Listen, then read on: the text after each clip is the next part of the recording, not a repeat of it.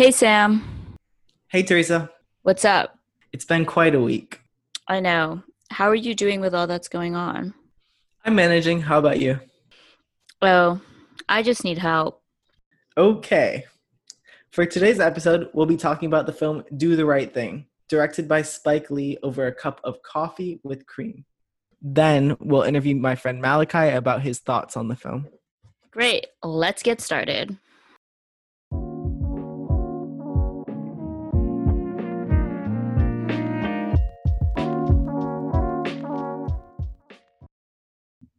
Okay, so for this week's episode, I chose a pretty basic drink, coffee with cream. And if you know me, you know that I love coffee and I'll drink it at any time of the day. And for me, coffee is just a very homey drink. It reminds me of a fresh start to the morning. It reminds me of a drink that tastes good. That didn't really make sense. But in quarantine, this sounds really bad. But whenever I drink coffee, I just feel like for like an hour, I have like hope because like my Whoa. heart starts beating really fast and there's just like this hour where I'm like, okay, I can do it. This is great. Bro, um for me, this is the first time I drank coffee since I've been home because at school, the only reason I drank coffee is like to power through stuff. What I was thinking the other day is during quarantine, it's one of the first times, extended periods of time, probably since middle school, where I'm not sleep deprived ever, really. I don't think I've been mm, sleep deprived in like the past 2 months, which is crazy because I just normally don't sleep. So my caffeine consumption yeah. is just like dropped off. Drinking this coffee right now, my like mind is literally like buzzing in my skull and it kind of hurts.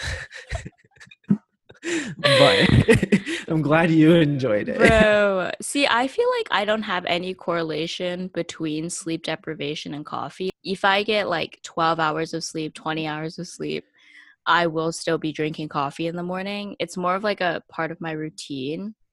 And the one time actually that I hate drinking coffee is to keep awake at night because it just feels so grimy and my mouth is dry and I'm like, ew, it's like 2 a.m. Why am I drinking this?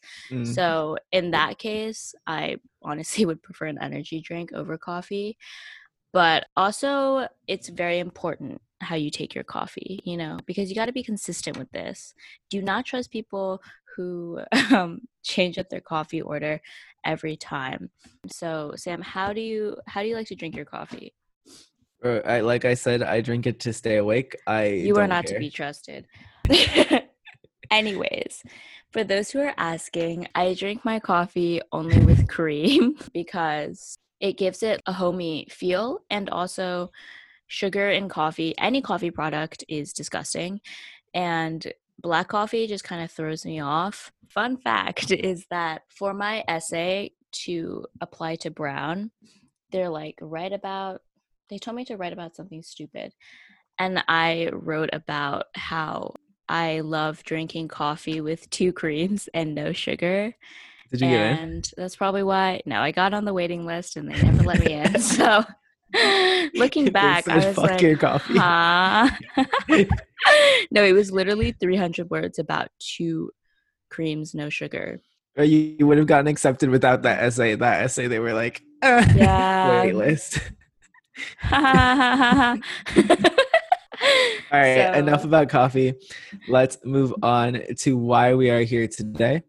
We're here to discuss the film Do the Right Thing, directed by Spike Lee. If you don't know about this film, it's a pretty legendary film and one of Spike Lee's most famous and best films. mm, And this film, I think me and Teresa have very different experiences with this film because Do the Right Thing has been with me and like sitting with me since I think freshman year of high school when I saw it for the first time. It's one of my mom's favorite movies and we watched it for the first time together. And since then, I've watched it like probably 4 or 5 other times, pretty much once a year. I've watched it with my brother, with mm, friends at school. And the reason why I think we both want to talk about it this week, even though Teresa didn't know that much about it before this week, is because it's very much, it came out in 1989, I think, and it's a mm. very much a timeless film. It feels just as relevant today, which we'll get into later.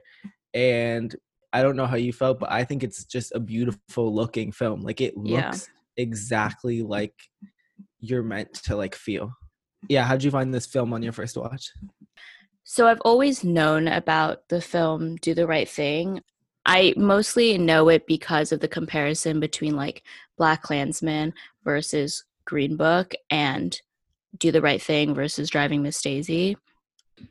So I've always been meaning to watch Spike Lee's film, Do the Right Thing. I did watch She's Gotta Have It with my mom, which was definitely a weird experience because You my watched mom the didn't, movie, right? yeah, my mom didn't really understand what was going on.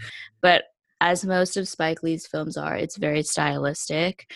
And then also I watched Black Klansman. I don't know. I have mixed feelings about Black Klansman. Like I liked it the first time around, but then I heard Boots Riley speak about it at Penn, and after he spoke about it and basically was like, Spike Lee, why, what is the point of you making this movie? And also apparently he like skewed a lot of the plot lines to make the cop seem better than he was.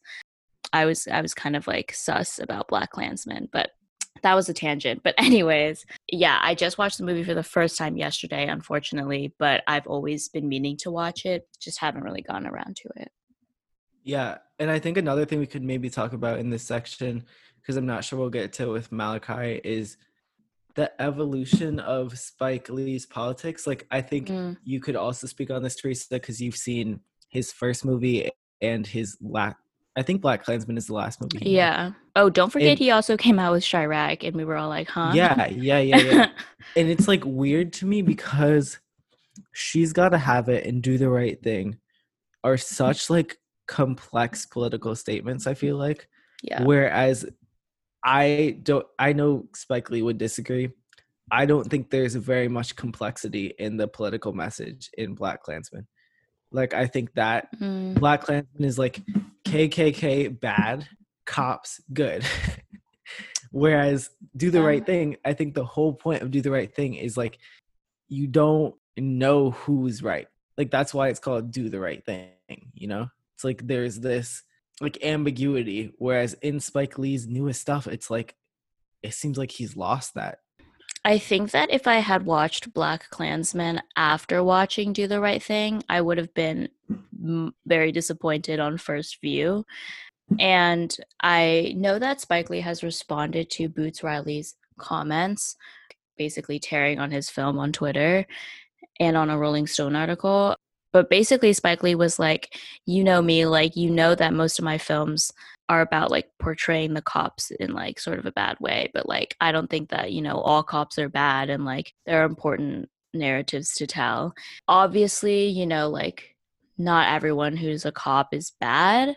But I think that as an artist, you do have a responsibility. The artist is important, just as important as like the artwork that they produce, I think. And I think that Spike Lee, like, I'm not sure why he wanted to use the voice that he has to tell this story that highlights like a good egg in a fucked up system. Yeah. I also think it's funny that criticism comes from Boots Riley because I hadn't thought about this till now. But to me, Boots Riley's film, Sorry to Bother You, operates in a very similar way to She's Gotta Have It and Do the Right Thing, where there's a message and it's clear what the message is, but it doesn't hit you over the head. Do you know what I'm saying?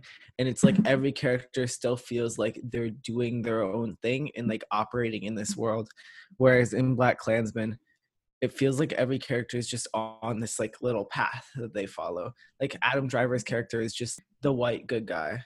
And Mm-hmm. like there's not a whole lot of depth. Whereas I feel like in Do the Right Thing, the entire movie is built on depth. Like if you look at Do the Right Thing, it takes place over the course of a single day. Yeah. Like there's a plot, but the amount of things that happen in this movie that have nothing to do with the direct plot is just like building this whole world out. You know what I'm saying? If I had watched this movie initially, the way that he was able to kind of show a microcosm of race relations and the complexity, not even just between like black and white, but also, Asians, Latinos, whatever. I was just so impressed. And as you said, like Black Klansman, after coming off of that, I'm like, what were you doing? You know? Yeah. Black Klansman was also the one that won the Oscar. He won And for best screenplay on that, right? yeah, Yeah, and it's also interesting because Do the Right Thing, I don't think won anything. that was the criticism. Because Spike Lee even said, he was like, I'm more upset that Driving Miss Daisy won than if I had not been nominated at all. Or it was nominated for Best Original Screenplay and Best Supporting Actor at the Academy Awards. And I'm pretty sure the Best Supporting Actor was Sal. So the one white guy. That was, yeah. And Sal, I didn't know that Sal died last year. Oh, I didn't know that either. Yeah. Okay, so we're going to give a quick rundown of the plot, just so I think this is going to be a heavy spoilers episode, which I think is fine. Do the Right Thing is Spike Lee's second movie after the success of She's Gotta Have It in 1986. For She's Gotta Have It, I think Spike Lee was still a film student at NYU, and to finish the film, he maxed out both of his mom's credit cards. No way. He just laid it all on the line. And I guess it worked out. I believe in yourself. So after this, Spike Lee was one of the hottest directors like in Hollywood, and it cemented him as one of the greatest young directors of all time that can still be seen today. He's kind of a legendary director at this point. So Do the Right Thing was released in 1989 and centers around a series of events starring our main character, Mookie, who's played by Spike Lee, and it all takes place on a hot summer day in New York City. Mookie's the delivery boy at an Italian pizza shop that is owned by a man named Sal and run by him and his two sons. The pizza shop is pretty much a pillar in the community, so it surprises everyone when one of the members of the community begins to question Sal. So the first person to question Sal is a guy named Buggin' Out, who's one of Mookie's good friends, tells Sal that his wall of fame, which is a wall in his restaurant that features famous Italian Americans, is racist because it features only Italian Americans, even though the pizzeria is in an all-Black neighborhood. And this sentiment of racism continues to grow until one night it all boils over, and Mookie makes a decision to throw a garbage can through Sal's window, starting a riot. I did not know that Spike Lee made She's Gotta Have It while he was still a student at NYU. He like. Well, I mean, he was an MFA student at NYU. But, he was MFA. Still, yeah. Also, you know that he's a tenured professor at NYU? Yeah, he still teaches a class. People see him on campus. I love how when I attended the NYU info session, they never mentioned that, because if they did, I would have been like, I want to go. Oh, really? Here. Yes. When I went, they said it. They said it when I was there. Maybe because they don't look like a Spike Lee fan. Thank you, Sam, for that little history on this film. And before we introduce our guest, Malachi, we just wanted to say a few words about him. Yeah, Malachi is one of my good friends at school. And the reason why we wanted to bring him on today is because he's a writer and a poet, and he always has great things to say. Also, we'll see if this is still true, because I don't know. But he has a very controversial take about Do the Right Thing. Ooh. And I think with everything that's been going on, it'll be interesting to see how his take has evolved. But we're very excited to have him on the show, and hopefully this will be a great show for you. So I met Malachi through Sam. Sam had always talked about Malachi before in just various contexts. Like, oh, you would like my friend Malachi because he has wild energy. And I was like, okay. But then I met Malachi in real life, in person. And he does indeed have wild energy. So we're just going to call Malachi right now. Hey, Malachi. Thanks for joining us. How are you doing today?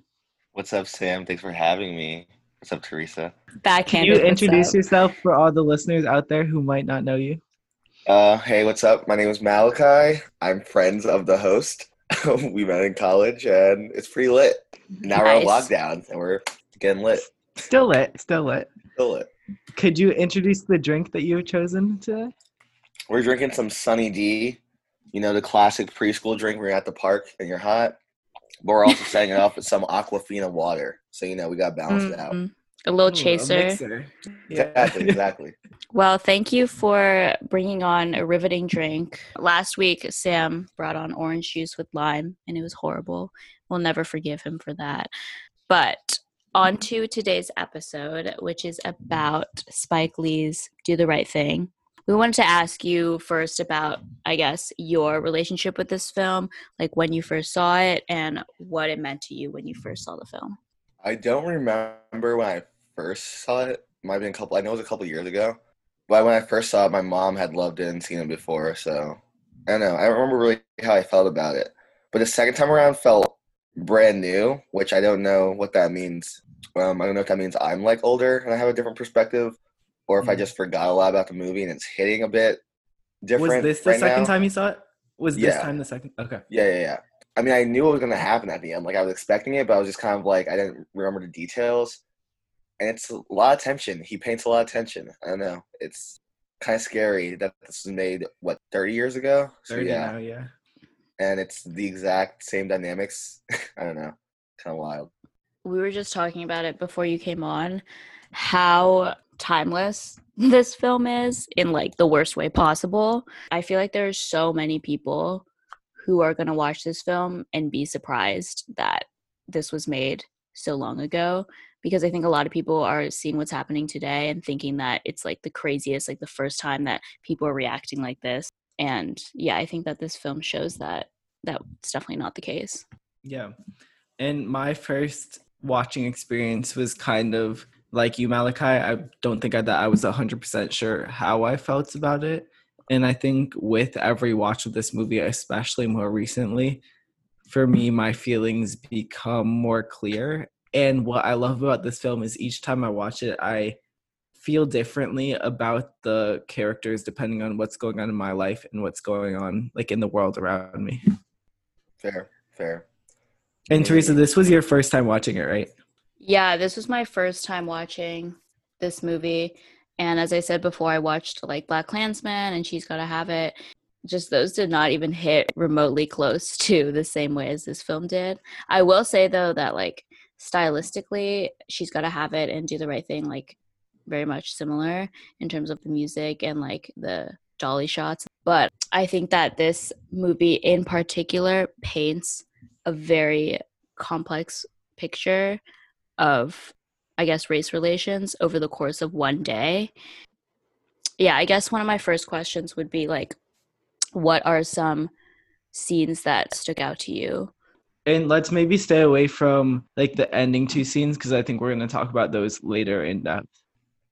One small, one big. I mean, the intro I think was just super cool. Like Rosie Perez just like going hard for like that entire song was interesting. But the scene that like I thought was the most interesting, at least like I want to tease out symbolically, is Smiley towards the beginning introducing like his introduction as a character where he's like, this is Malcolm and like this is Martin King.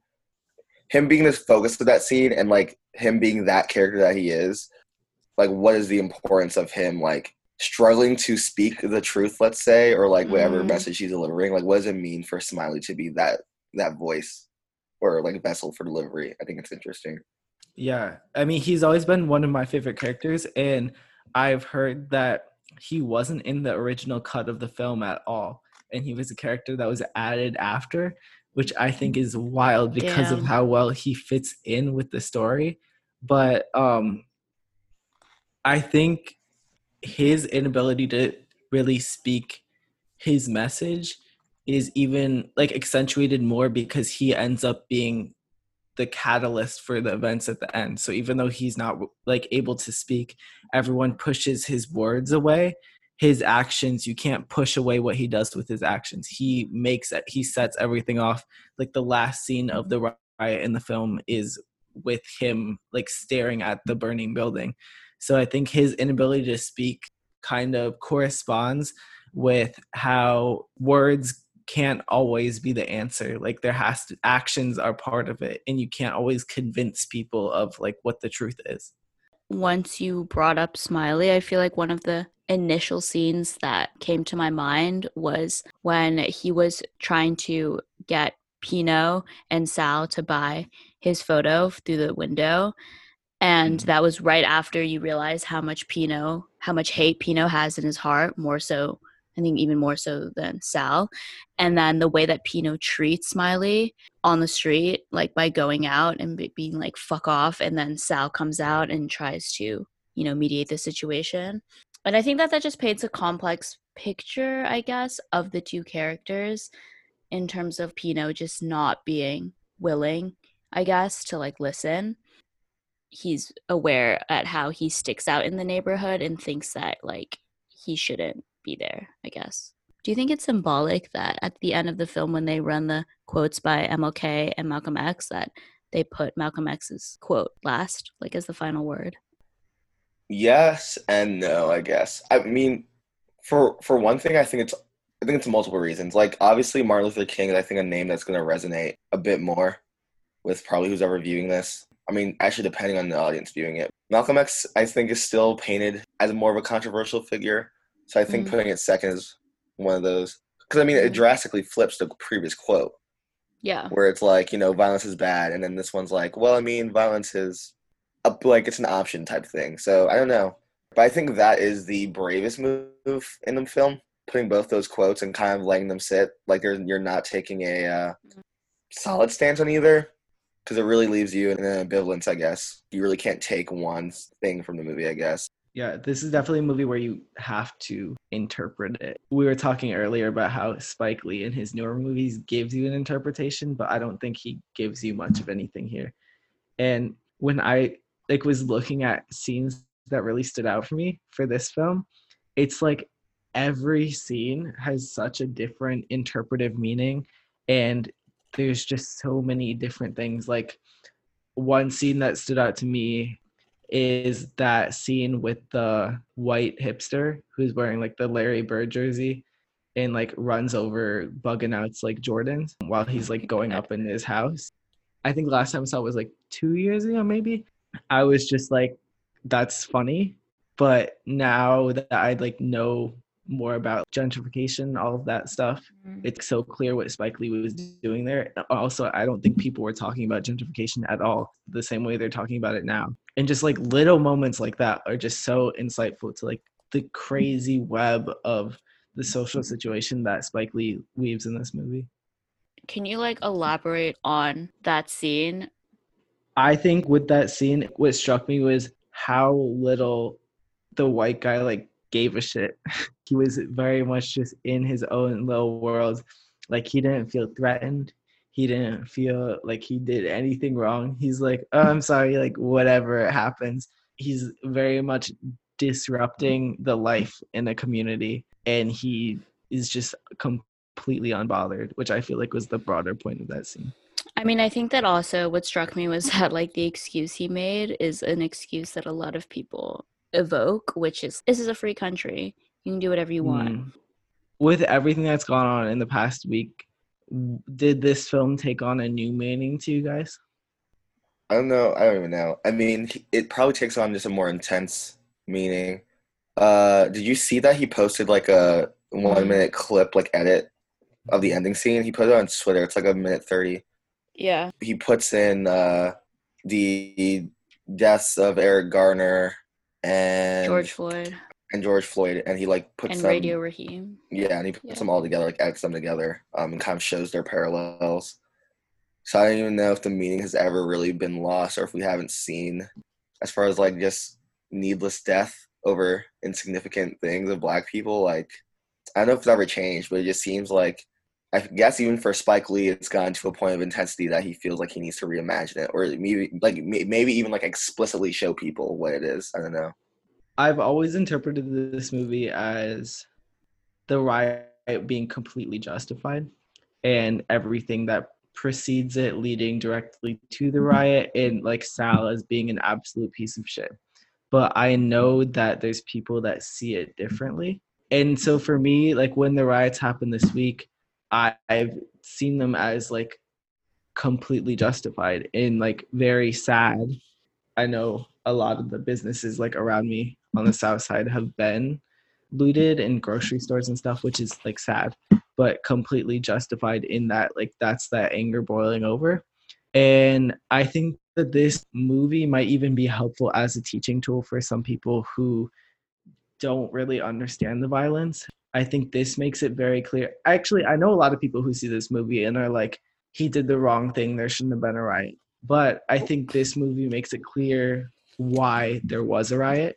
in a way that I think would make it easy for white people to understand, if that makes sense. I think that I would disagree with you in the sense that it's clear that Sal's a piece of shit. I mean, I do think that obviously the riots were definitely justified, and everything that happened mirrors exactly what's happening today.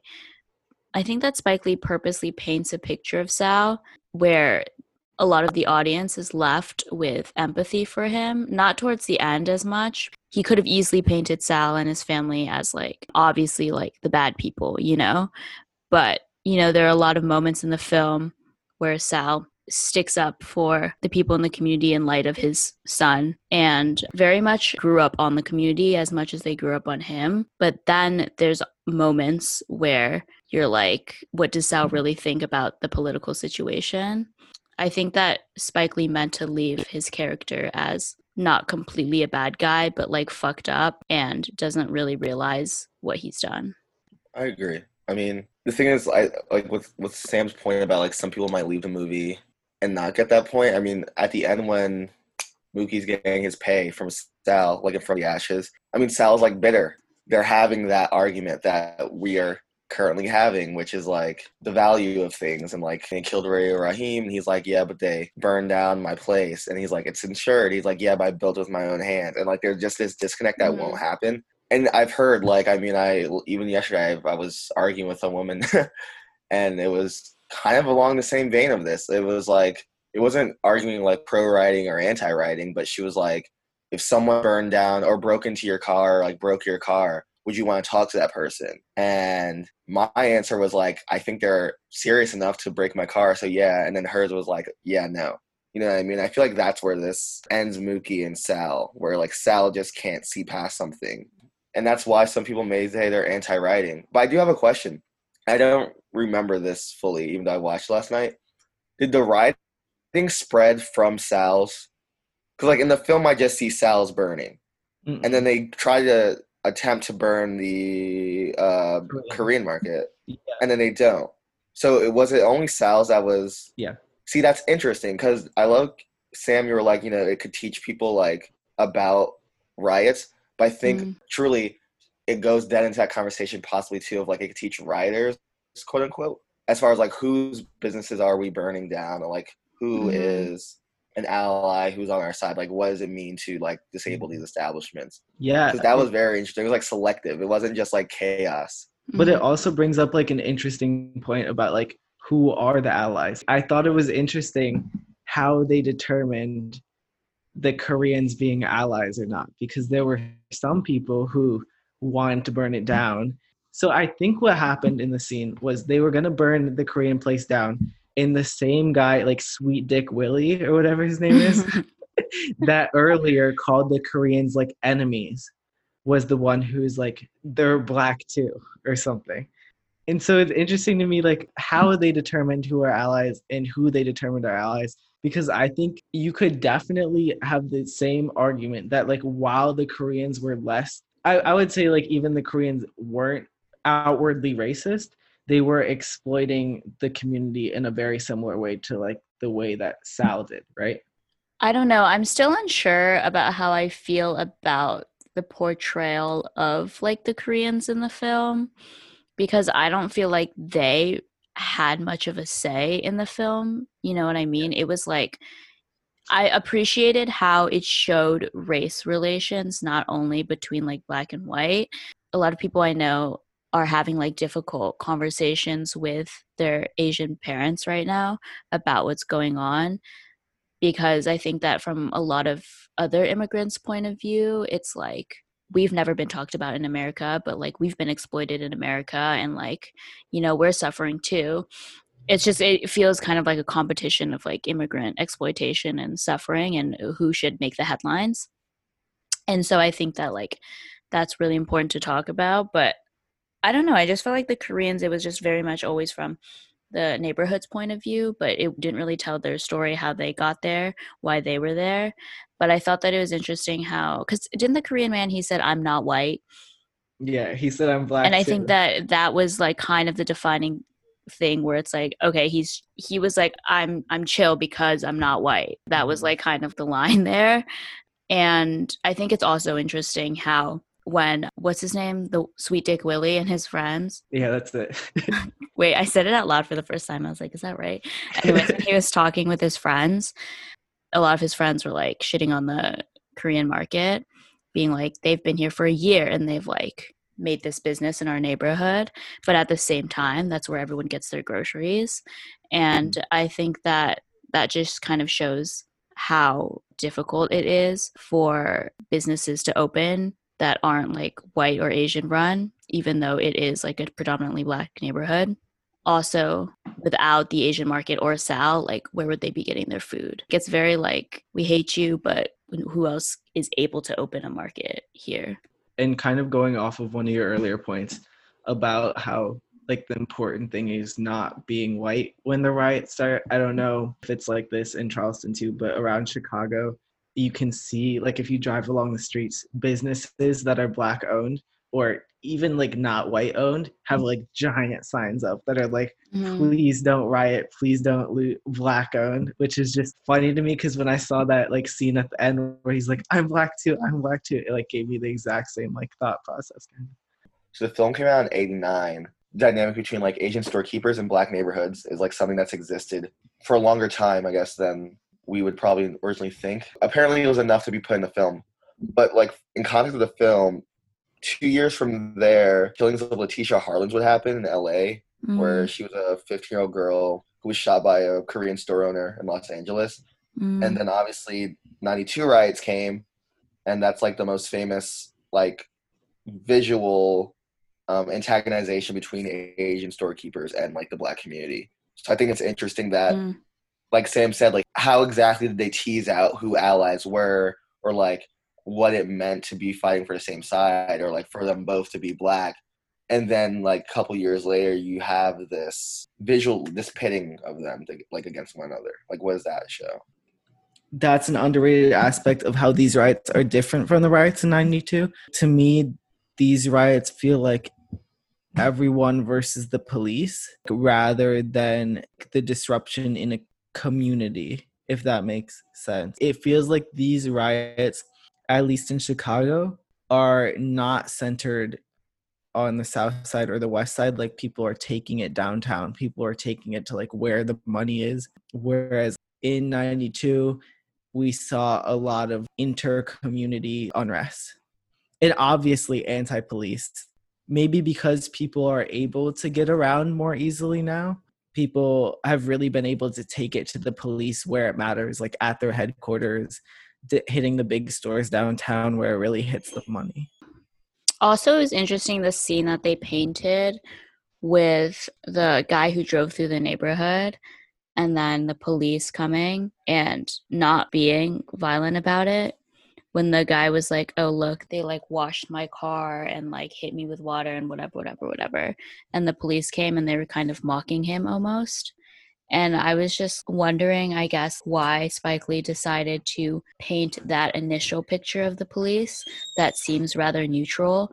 And then, you know, obviously it escalates later. I mean, I think part of what he's trying to show is regardless of the police being normal people, they still kill people. True. You know, I feel like part of what makes the depiction of the police in this movie powerful is that they're depicted as normal people who like are in the streets and like are actually in the communities and all that, but they still are bad and they kill people. And I think that gives more nuance, like rather than a depiction of the police as just like 24/7 just terrorists like ruining the community, because I think in the real world that's not how it is. It's a little more complicated than that. Also, I think that it was powerful how he chose like the chokehold as the method in which Radio Raheem ultimately dies, because with the chokehold, everybody knows that that could lead to death. And obviously also he had that dialogue between the other cop who was like, that's enough. And then the cop holding Radio Raheem was like, no. And he kept on choking him. I think that that kind of shows more of a deliberate act on the cops to do more damage than just quote unquote self-defense. Everybody knows somebody could die from being held in a chokehold for that long. So let's move on and talk about specifically the day after the burning of Sal's restaurant. It's the last scene of the movie, basically. And the way that Samuel L. Jackson's character opens it is by saying that it's another hot day. It looks a lot like the day before when Mookie goes outside and he has this confrontation with Sal, which Teresa just alluded to. And my question is, what is the resolution of the film? Can you tell me what you mean by resolution? I need my definitions again. Are there any winners in this situation? What has been lost? Who has been made better or worse? Or what emotions have come out? Whoa. Yeah, because I was thinking big, to go off of. Big resolution definition. Yeah, I was like, so anything solved? I was like, I don't know what's solved, but as far as in that context, I don't know. It feels, Mookie said he's gonna keep making money. He's gonna keep doing the same thing. He has a kid, he got a partner. Honestly, it's the way you brought up that looks the same like the day before. It kind of leaves me now with that in mind too. It might just go to the same mold, and it might just bubble over into the next incident. Because Sal's probably going to be rebuilt. It's insured. Mookie's going to keep making money. So I don't know. Maybe it really is just it's a reset. Maybe it just represents a reset. I don't know. Yeah, I would agree. It's definitely very much on purpose that Spike Lee ends the film echoing sort of the beginning. But I think that what's also different about this film is that I feel like after watching a lot of films, people often look for takeaways. And I think that in looking for that takeaway, it's often unclear if you're the one who's not getting it or there was not meant to be a takeaway. And I think that in this film, Spike Lee makes it very clear that there's not supposed to be a clear takeaway. It's not this is what was right and this is what was wrong. And especially by leaving the two quotes at the end. And the film could have ended with the riots. It could have ended at the end. It could have ended at a number of spots, which would have made the final message, quote unquote, of the film much more clear. But I think that at the end of the day, this film to me is more of painting a picture of general race relations and tensions in America rather than evoking this is exactly what you're supposed to be taking away. Yeah, to me, what's always struck me about that last scene was, okay, so you have the confrontation, Sal throws the money at Mookie, Mookie throws it back. To me, that's super typical and makes sense. But what I think where it gets powerful is where after they're angry at each other and throw all the stuff, Sal is so what are you gonna do? And Mookie's I don't really know. And they just have this real conversation where they're both kind of life is gonna go on, we're gonna see each other again. We might hate each other, but it's not this climax of anger. It's a very honest shit. We both now have to pair our lives basically, and we might not know where we're gonna go, but we're gonna have to still be in each other's lives, which I think is something that you don't really see in movies very often. Movies are always looking for this climax, for this emotional moment, and this is just showing that life is still going to keep going after all this ends. I also think that it's important that we talk about the mayor. When Sal's Pizzeria was burning, the mayor took Sal and his sons behind a gate, and he was stay here. Yeah, I was just wondering what you thought about, I guess, the mayor's character in general, and how it wasn't the mayor was fuck you. He was kind of putting them in a more protective place when people were looting Sal's Pizzeria. I guess that's on character. He's the one who says do the right thing to Mookie, correct? Yeah. He's son, doctor, always do the right thing. So, I'm sure that's the point in the film where someone could interpret he did the right thing. He's just protecting their lives, I suppose. Also it shows the dynamics that are just, or not dynamics, but the contrast that's going throughout the film is just the actions of the people versus this individual. Mm-hmm. So I don't know. This might be totally stretched. I've never thought about it like this before, but could the mayor stand in for the actions of the actual government where they're divorcing the government from the police, which obviously you can't do. But I feel a lot of the governmental response to the riots that are going on now is oh, we understand the anger, but we should protect the business owners. Because remember, right before they start looting, he's the one who's no, don't burn it down. And then once they start burning it down, he makes sure like the business owners get out of the way, that everything like stays calm. And like obviously still feels like the anger of the community, but in a very different way that I think the other community members do. Honestly, I would even say that the mayor in a similar vein, I would say like the mayor, his name is appropriate. He like is the community's protector. When he saves a boy and like she starts beating him and he's like, you really shouldn't hit him like that. Like multiple instances where he really is looking out for community, how I suppose like a mayor should or like is expected to. So that is really interesting. He is a guardian, but he's supposed to be like a mirror, I think, of Mama Sister, right? Yeah. Yeah. So they're both like these protectors of the community. That's interesting, or like muses in a sense. And they come together at the end.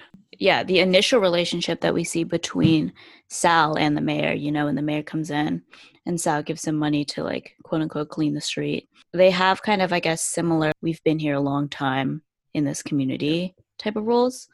And they both see sort of not eye to eye with each other, but definitely more so than Sal's son, who's like, why do you keep on giving him money like that?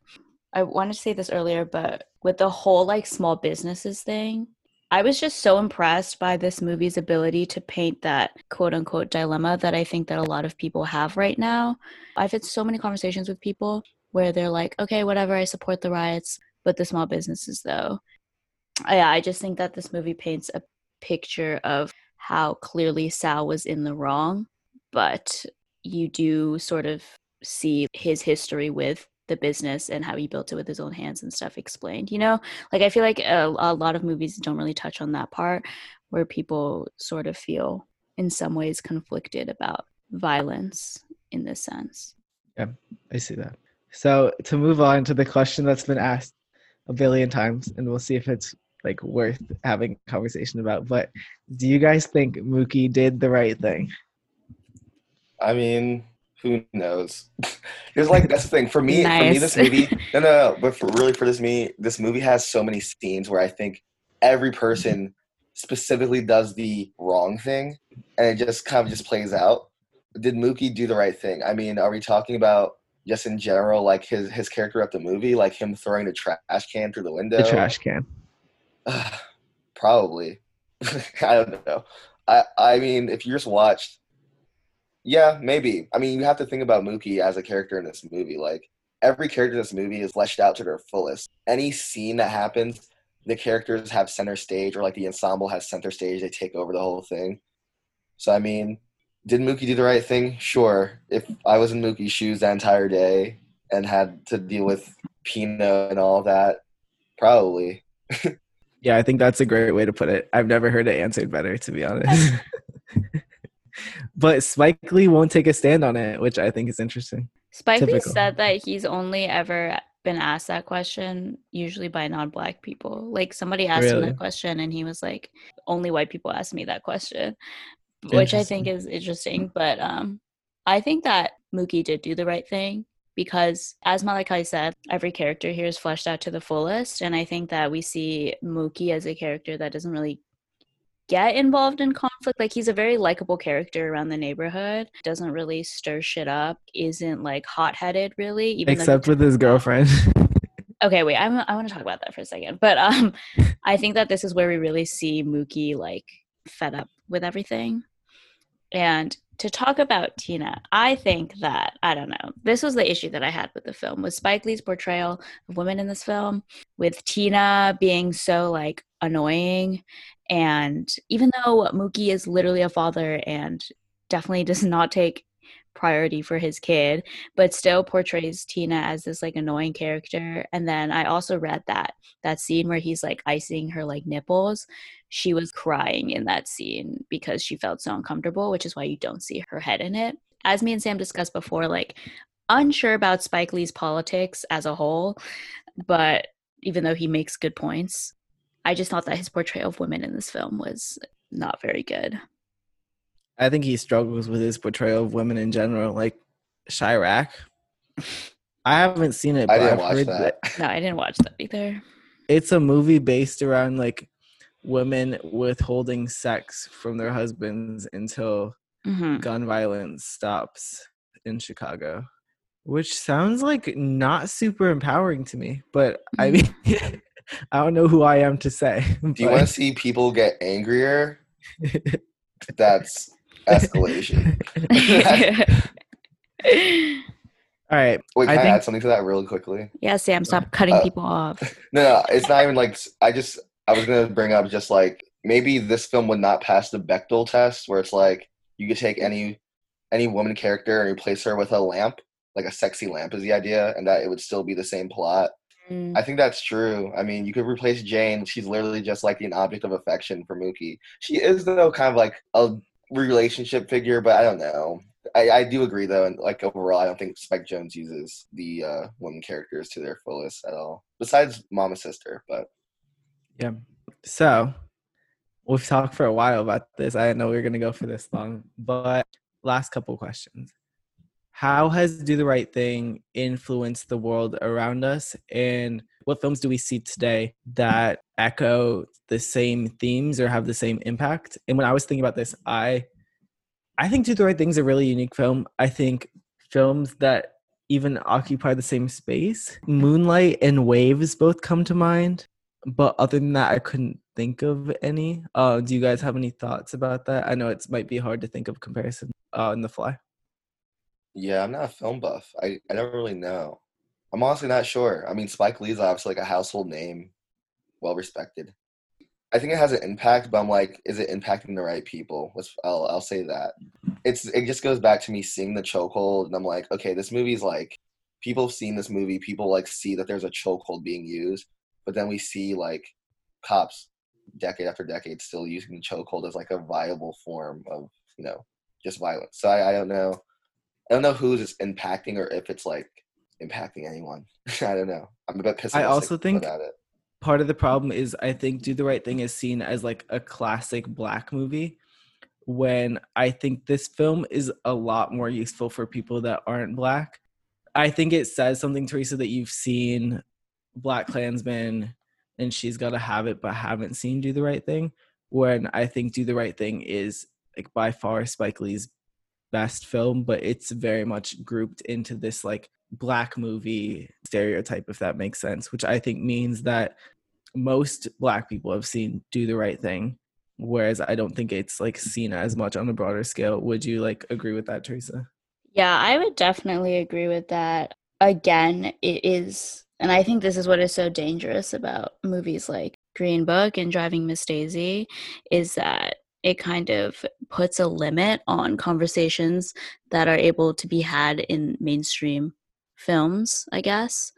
And it's like, oh, this is like a movie sort of about race relations in a safe way. Go us, And then I think that kind of prevents people from seeing movies like Do the Right Thing, because it's like, oh, like I've seen Green Book. And I also think that's why, personally, I think it was not a good move for Spike to have made BlacKkKlansman being, at least for me, like, I guess, a trusted voice and painting complex pictures of things that I don't really see in the mainstream media. And I think that using that trusted voice to talk about a good cop just doesn't really sit well with me. Maybe I was thinking of the movie Get Out. I don't think it occupies nearly the same space and does not paint as complex of a picture. But unlike Sorry to Bother You, I think that it was definitely more complex than a lot of films like Green Book, but also easy for the audience to get. I kind of see I don't think Get Out's a similar movie at all, but I agree about the impact, because I think Get Out's probably the like biggest Black movie of the 2010s, maybe. I'd believe it. So I see where you're coming from in terms of like having a similar impact, but yeah, I don't think that there's that many films being made like Do the Right Thing anymore. Yeah. Dude, Spike Lee's cinematography is insane. Like, just as a form of art, this is one of the movies that I've seen that ultimately does not carry a straight plot, but you're not bored 1 second of it. Like, there is just so vibrant, and the colors and like the music and the comedy, like, it's just so perfectly paced, I think. this movie. Yeah, it looks like hot outside. Like you can tell Yes. it's hot. I was getting hot when I was watching it. I turned my AC on watching this movie. So By the end of the movie, you have like 4 fans around Sweating. you. This might be weird, but for some reason, like it felt like each, and this brought me to my opinion that every ensemble or character really took up their scene. It felt like I was watching a play. I don't know why, but like the way it was presented to me felt like a play, and I've seen like a handful. I could count my hand, but like it was just dead center, and like boom, this character they take your attention, and it's just something about how each scene progressed and how he set up each one that felt like I was in the audience of something. Can't explain it. That's so funny. Yeah, my mom said the same exact thing when she was watching the film. And I think that's because of Spike Lee's use of, I think they're called dolly shots, where you're like zooming in on someone. Yeah. Thinking about that, like the first scene that sticks out to me is like the one between the mayor and the sister, and where she's sitting on the steps. Yeah. We've gone on for a while, and we want to make sure that Malachi can get about his day. So thank you so much for joining us. Thank you. Thank you for having me. I want to come back. Anytime. To be honest. We have a very, very busy schedule. But we'll talk to you soon. Thanks, Malachi. Talk to you soon. Thank you. Bye.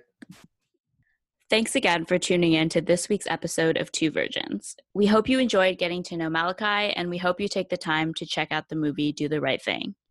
This episode can be found on quarantinecontent.com as well as in our weekly newsletter, The Q. See you next week. That was perfect. Yeah, yeet.